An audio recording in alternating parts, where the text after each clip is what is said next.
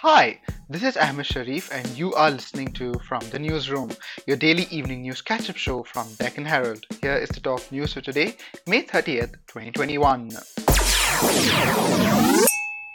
India sent a private jet to Dominica carrying documents related to the deportation of fugitive businessman Mehul Choksi, wanted in a rupees 13,500 crore bank loan fraud case.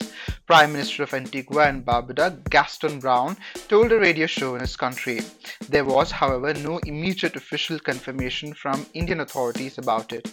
A Qatar Airways private jet landed at the Douglas Charles Airport in Dominica, and Antigua newsroom reported, leading to speculation about deportation of Choksi, who was detained in the Caribbean island nation after his mysterious disappearance from neighboring Antigua and Barbuda. Prime Minister Narendra Modi has today said that the country has followed the mantra of Sabka Saath, Sabka Vikas, Sabka Vishwas in the past 7 years and experienced many moments of national pride. During this period, though, the COVID-19 pandemic is now putting it to the test. In his monthly radio address, Mann Ki Baat, which incidentally marked the completion of 7 years of the government under his leadership, Modi said the country will overcome the challenges as it is moving forward with the resolve of service and cooperation.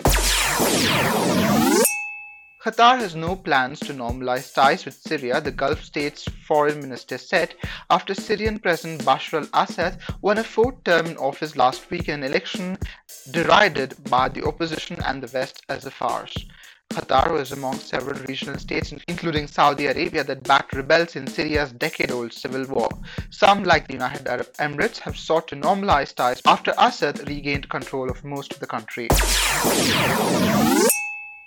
That's it today. For more news and updates, log on to DeccanHerald.com. Have a great evening. Thank you.